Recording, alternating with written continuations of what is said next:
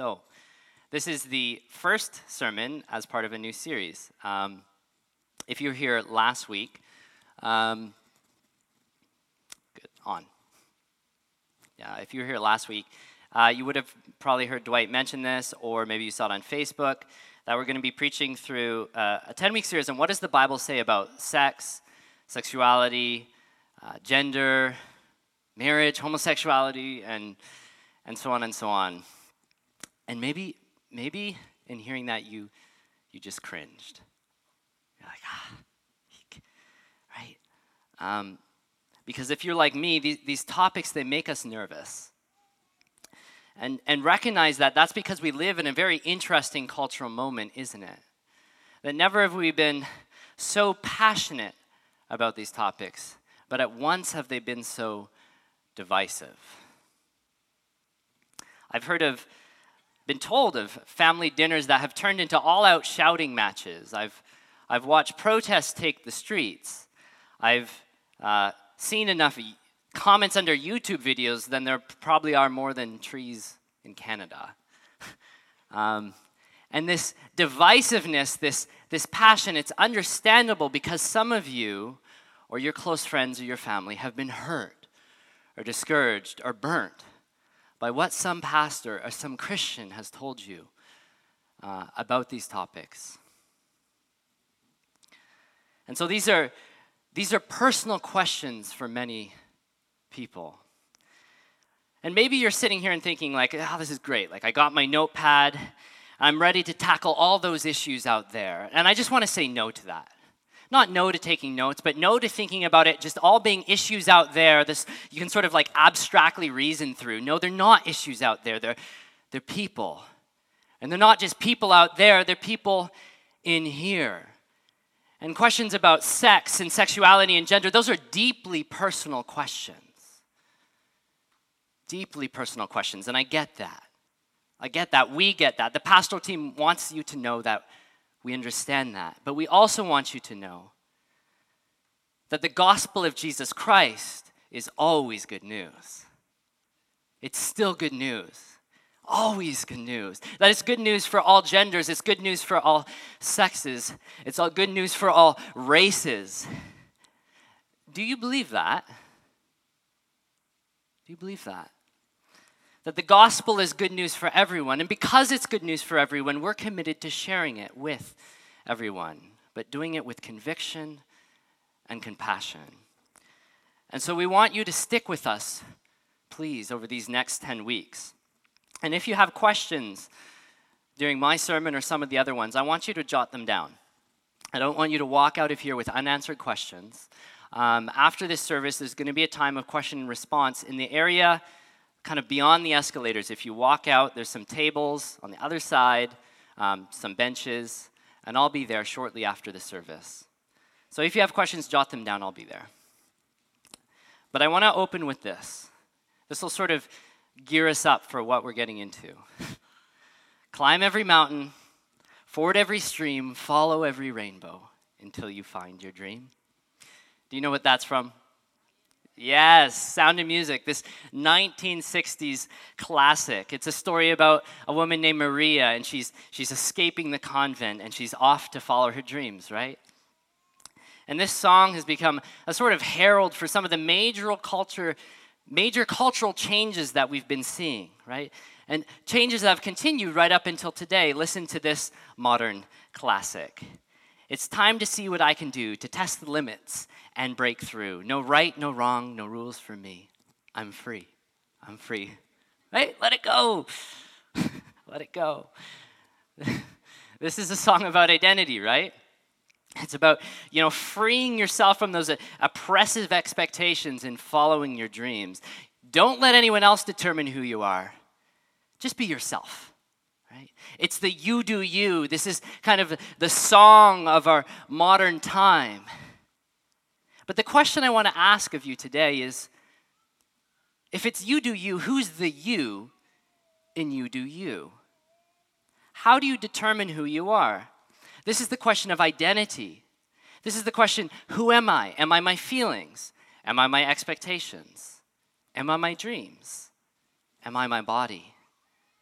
how do I determine who I really am?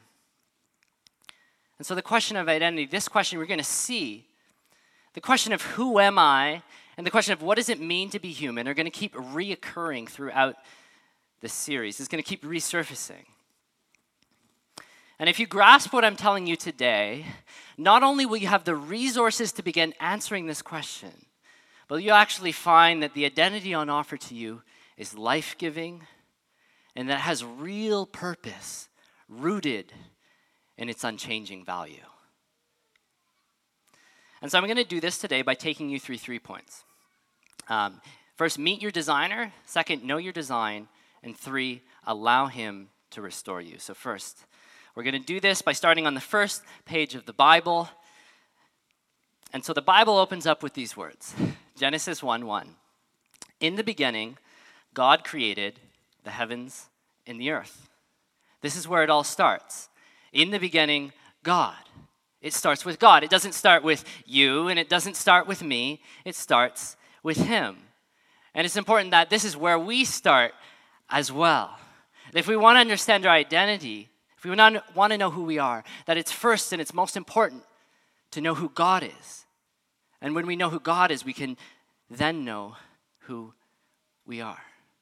So then, that's the question, who's God? Well, it says, in the beginning, God created. And so God is the creator of the universe.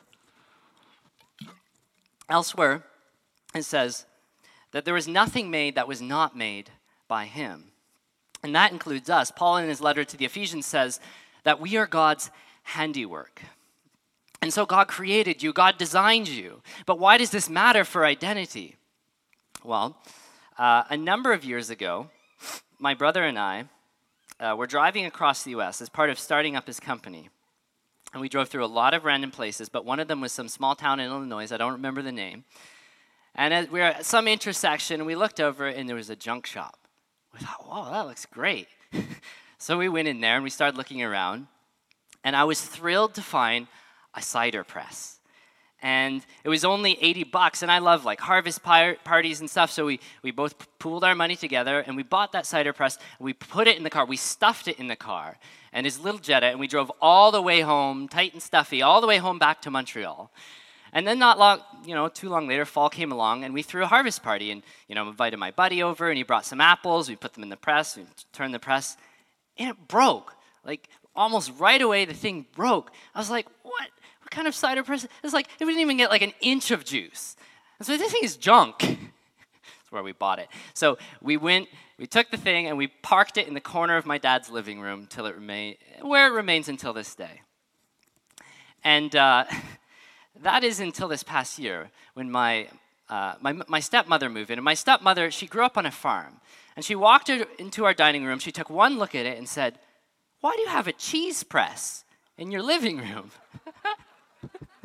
I was like, a cheese press? I thought it was a cider press. No wonder it broke so quickly. It wasn't designed to be used this way. And so it is with you. If God designed you, he determines your design. He knows what's best for you. If he's author, he has authority over your life. And as author, he speaks. And so it says, and God said, and it was so. And it repeats that 9 times, and God said, and it was so. I want you to notice here there's no gap between what God says and what he does. He's no politician full of empty promises. There's no government shutdown. He speaks, and it is. He designs with a purpose, and he has authority. And so this is what it means when you say that God is your creator. And so who is God? He's creator. And he's also, I want to say, he's relational. Verse 26 says, and God said, let us make man in our image, after our likeness. Well, who's the us that God makes in our image? Is this sort of God, and he's in his royal court with his angels, let's make man in our likeness? No, I don't think so. Biblical theologians would actually say that's anachronistic. That's reading the text in the wrong time period. Rather, we should think of it more like this, that this is a clue that God is relational in his very essence, that he's not alone. You see, Christians believe that God is, yes, one in being, but he's us in persons. He's Father, Son, and Holy Spirit. And understanding this, knowing that God is triune, has huge implications on how we think about identity and love. Think about it like this. Track with me for a second. In order to love, you need someone to love. You need someone to be the object of your love. And yet John says that God is love. So how could God be love for all eternity if he's alone? Well, the answer is that God was never alone.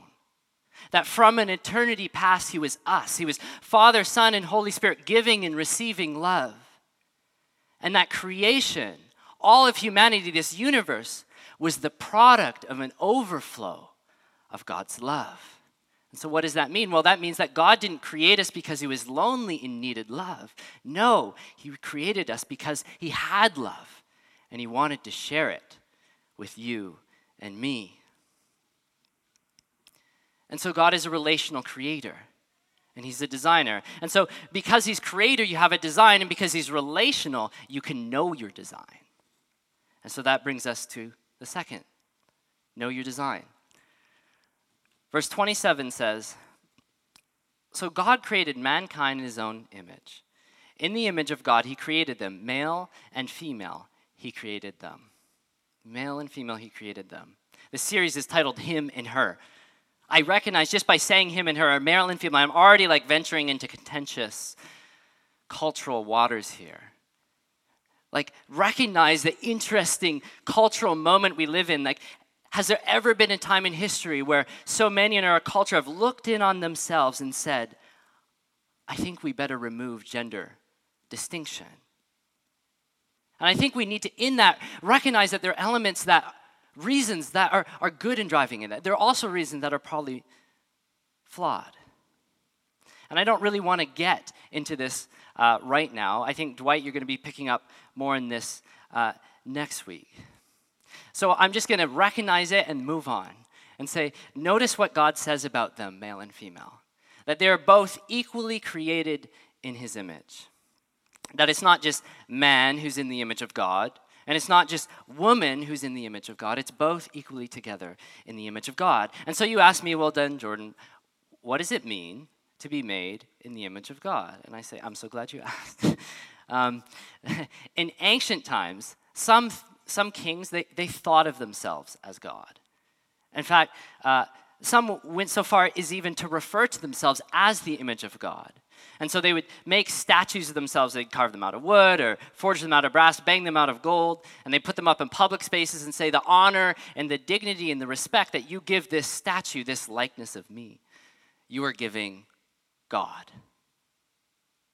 Think about the example of Daniel chapter 3, right? There was King Nebuchadnezzar, the king of the entire Babylonian empire, and he makes this giant golden statue of himself, and he wants everybody to bow down to it.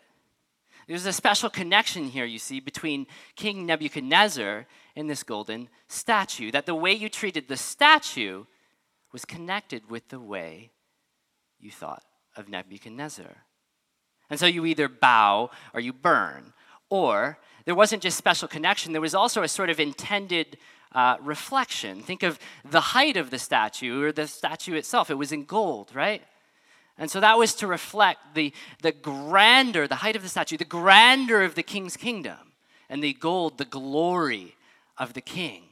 And so you see this idea of being made in the image of God contains ideas of connection and reflection. But it's the revelation of Genesis chapter 1 that turns all of this thinking on its head. You see, in the ancient world, the Israelites, they never referred to their kings as gods, did they? In fact, they were forbidden from making images of God. Why? Because God had already made an image of himself. You and I created in the image of God. And so anything else that we make, any golden statue we make, would only fall short. And so who are you? You are created in the image of God. You were created with the special connection. You're distinct from the rest of creation and intended to reflect his glory and rule out into this world. These are extraordinary ideas. These are totally radical ideas. This is actually the basis, believe it or not, of universal human rights. Outside of this, you don't have that. This is the reason you have inherent value. This is the reason, in other words, you have value that is regardless of the circumstances. I'll illustrate it like this. I used to buy, what am I saying? I like buying clothes at the Salvation Army. I still buy clothes at the Salvation Army. Maybe this is obvious now. But not just clothes. If you've been to our house recently, we haven't been there too long, but since we've moved in our master bedroom, there's this empty frame. And the frame is empty because Sandra and I haven't yet found a painting that we both like and we can afford. And so I find myself, as I go to the Salvation Army at our place on Sherbrooke, time and time again, I'll just walk over to the discarded art section I'll be going through. Now imagine if I was an art connoisseur, right? And I'm going through those paintings and I find a painting that's painted by Monet. That would be amazing, right? Because it wouldn't matter if that painting had been discarded. It didn't matter what price that Salvation Army had put on that painting. That painting had inherent value because by virtue of the artist who painted it. And so it is with you, right? No matter what you think of yourself, no matter what someone else thinks of you, no matter what circumstances you are in, you have inherent value because you are created in the image of God. He designed you. And so this is what it means to be made in the image of God. Male and female, equal in inherent value. And so male and female are equal. But why create male and female? Why not just a single asexual species? How do male and female contribute to God's glory?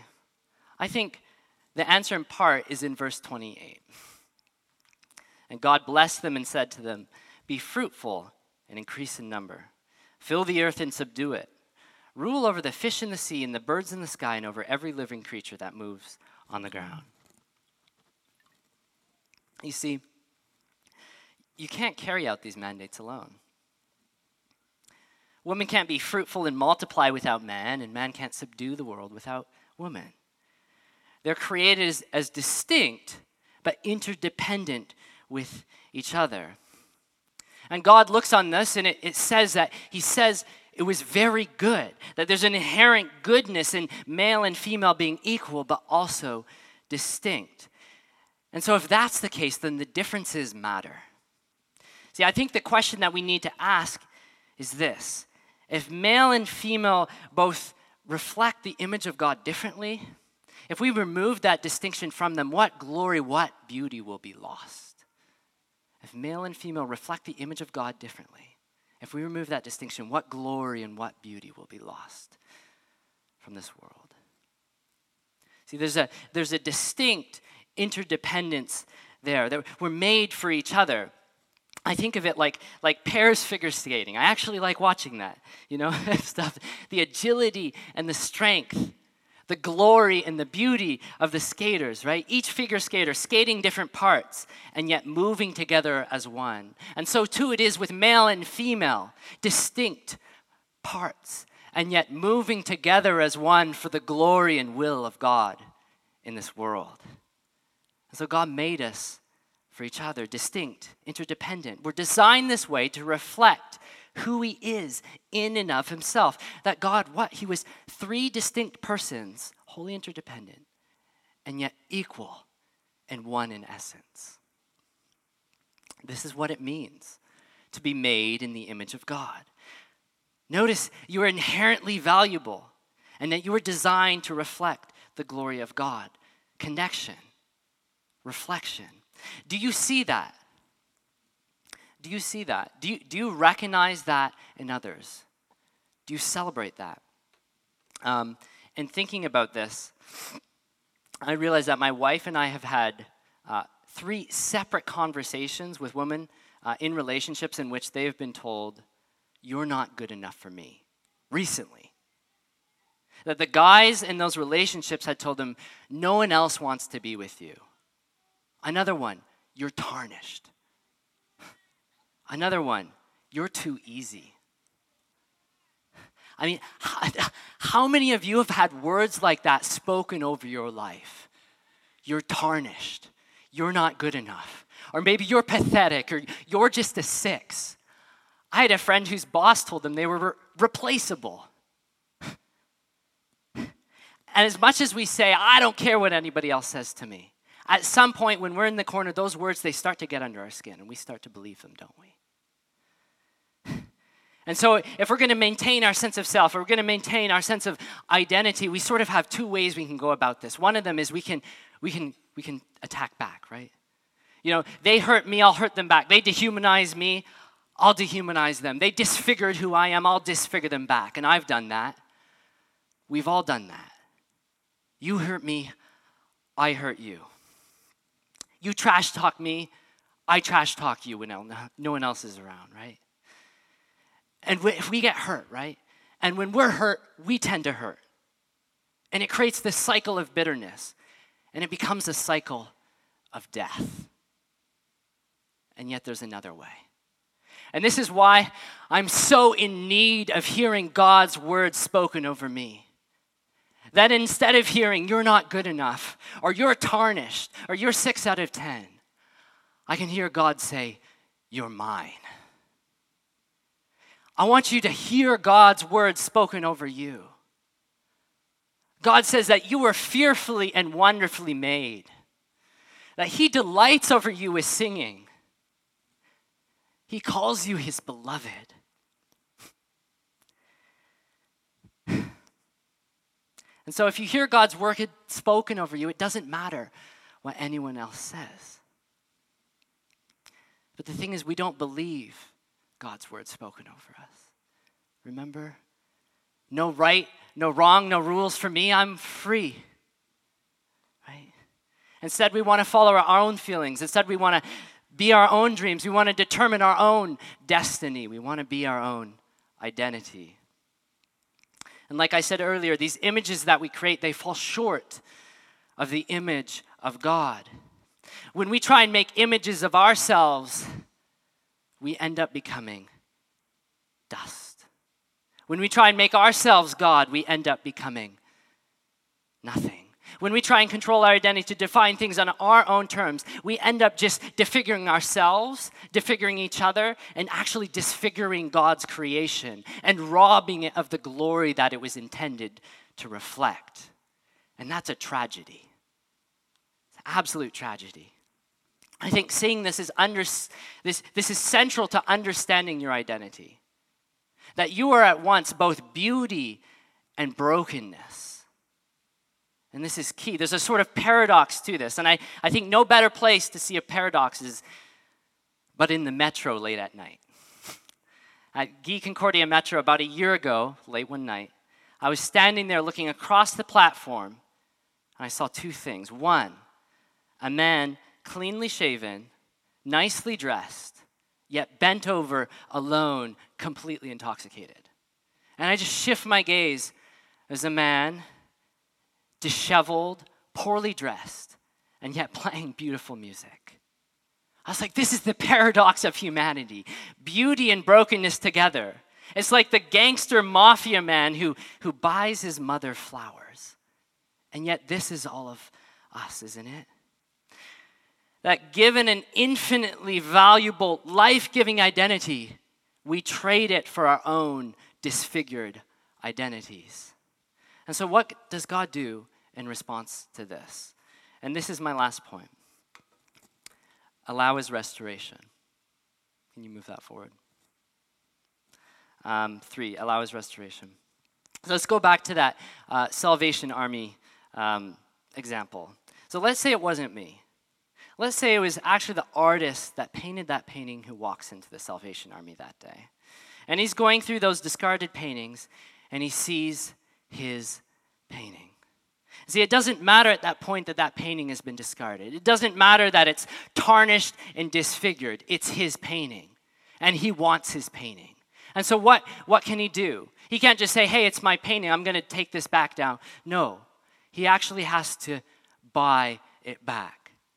And so he pays a price for that painting, and he takes it home, and he cleans it, and he restores it, and he frames it. And that's a lot like what God has done for you. But the price he paid wasn't a thrift store price. The price that God paid was his life. Jesus says he was the image of the invisible God. That while we are made we are made according to the image of God, that Jesus is the image. He is the blueprint for humanity that we were made to live according to. And while we disfigure ourselves from it, Jesus lived perfectly according to the image of God. And yet, the Bible tells us that Jesus, who lived perfectly, he became marred. In Isaiah, it says he was marred. He was disfigured more than any man. Why? Because Jesus, who is perfect, was disfigured so that we who are disfigured could be made perfect, right? And knowing this, knowing that Jesus was disfigured on our behalf can end this cycle of brokenness. It can end this cycle of death, but you need to allow him to restore you. You need Jesus' life, death, and resurrection spoken over you and made your identity. And when you do that, it says, and Paul says in Corinthians, that we, with unveiled faces, all reflect the glory of the Lord. And being transformed into his image, are being transformed into his image with intensifying power, which comes from the Lord, who is the Spirit. And so the question I want to ask is, will you allow him to restore you? Will you allow him to transform you into his image? The identity that you have created for yourself is dust.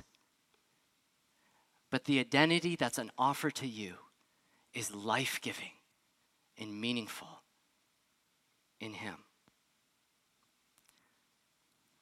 I want to end with a story. Well, it's not much of a story, but a few years ago, my wife and I went to Sri Lanka. She has a Sri Lankan heritage, and we were there with her family, and her dad wanted to show us some of the significant places of his childhood. And one of those was the high school he went to. And so we got there, and it was late in the day, and we got waylaid. But luckily, the security guards still let us in late at night. And so we came into the area where the high school was. It was kind of a large area all on its own, apart from the city. And the place in particular he wanted to show me was actually the chapel. And I didn't realize that till we got there. And so we approached this building late at night. And I could see, as I approached it, even in the dark, that at the back there was this giant painted mural. And so in the dark, we approached that mural, and we held our flashlights up to it. And for a moment, there was just some silence, some awe. And then one of Sandra's sisters just turned to me and said, "What does it mean?" I said, "This is a painting of the crucifixion." And there were 3 thieves due to be crucified that day. But one thief was let go, and Jesus was crucified in his place. And from where we're standing here on the ground, onlookers mocked Jesus. "Aren't you the king? Aren't you the anointed one of God? Can't you save yourself?" And from one side, one thief joined in the mocking and said, "You saved others. Why don't you save us, yourself, too?" And the thief on the other side said, "No, we're receiving the due reward of our penalty. This man has done nothing wrong." If you look on this side, the thief is looking down. He's looking at the crowd. And below him, the life has been disfigured and the glory cut off. And this thief is looking up at his creator. It's full of life below him. And Jesus, this is painted by a Sri Lankan, is painted as Sri Lankan, as if to say, out of love for us, God made himself as one of us. And he looks at you and he says, we all have a choice to make. Which will you choose? Will you choose to be like the crowd that mocks and chooses the way of disfigurement and death? Or will you choose to look at your Creator and choose life? Isn't this the choice on offer to each one of us? Will you allow God to perform a restoration on you and give you an identity that is life-giving, meaningful? This is what's on offer to you. In our coming weeks, we're going to be unpacking so much more about this choice and about the identity that's on offer to us. And in reflecting through this, I think I'm just going to leave you with one takeaway. One sort of core key thing that you can't walk out of here and miss. And that is, being a Christian is not just another identity. It's the identity of your life. It's your core identity. I want you to think about it like this, like a keychain. We've all seen those keychains where you can sort of add little figments onto them. So if you're a nurse, you can get like a little stethoscope and you add it on. And if you have a best friend, they can give you a little BFF with a couple hearts and you kind of add it onto your keychain. And I think for a lot of us as Christians, we go through our lives thinking about our Christianity as another figment on the keychain. Like, I'm a mom, and I'm a nurse, and I'm a this, I'm a that, and I'm also a Christian. But Christianity is not a figment on the keychain, it's the keychain itself. Do you see that? Is it the core of your identity? Does it inform every part of your life?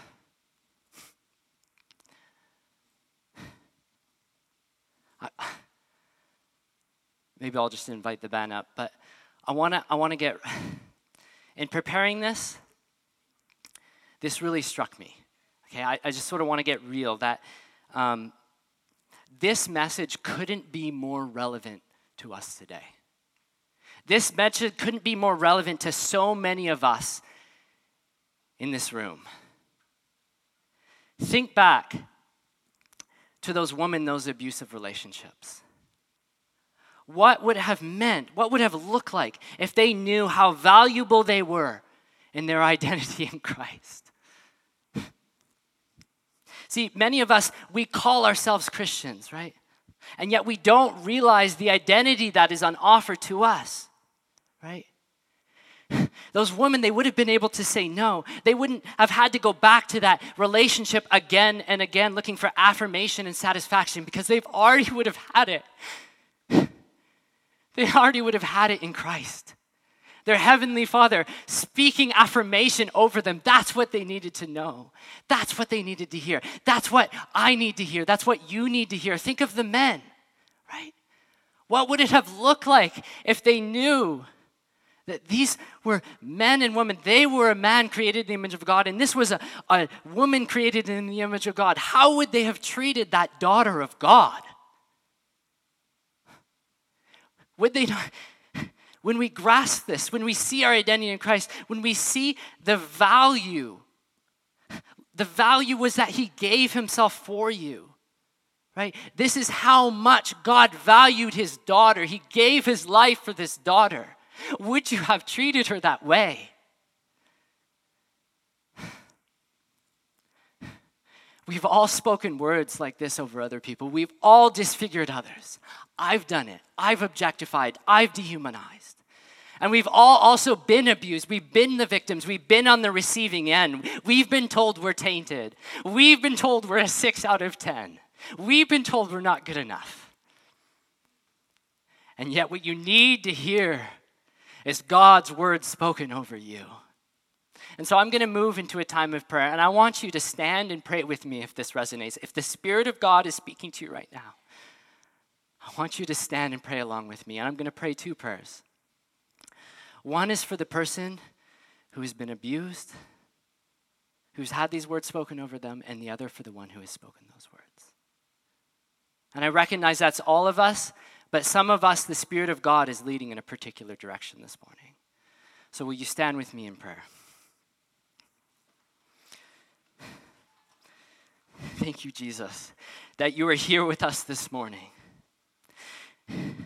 That you saw us as so valuable that you were willing to pay for us with your life.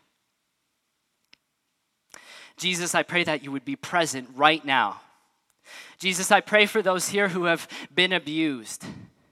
Jesus, I pray for those here who have been on the receiving ends of words that were spoken over them that were death. I pray against that right now in the name of Jesus. I pray those words would be loosed in Jesus' name. Father, you rejoice over them. You sing over them with joy and delight, and you call them your own. These are your sons and these are your daughters. I pray that, Father, each person here who has been hurt, who has been abused, who thinks that they are tarnished, they're their second best, would hear you call them your own.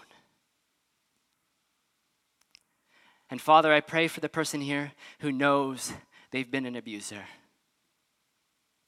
that they have disfigured others, that they have hurt and cut and been a part of the cycle of bitterness that leads to death.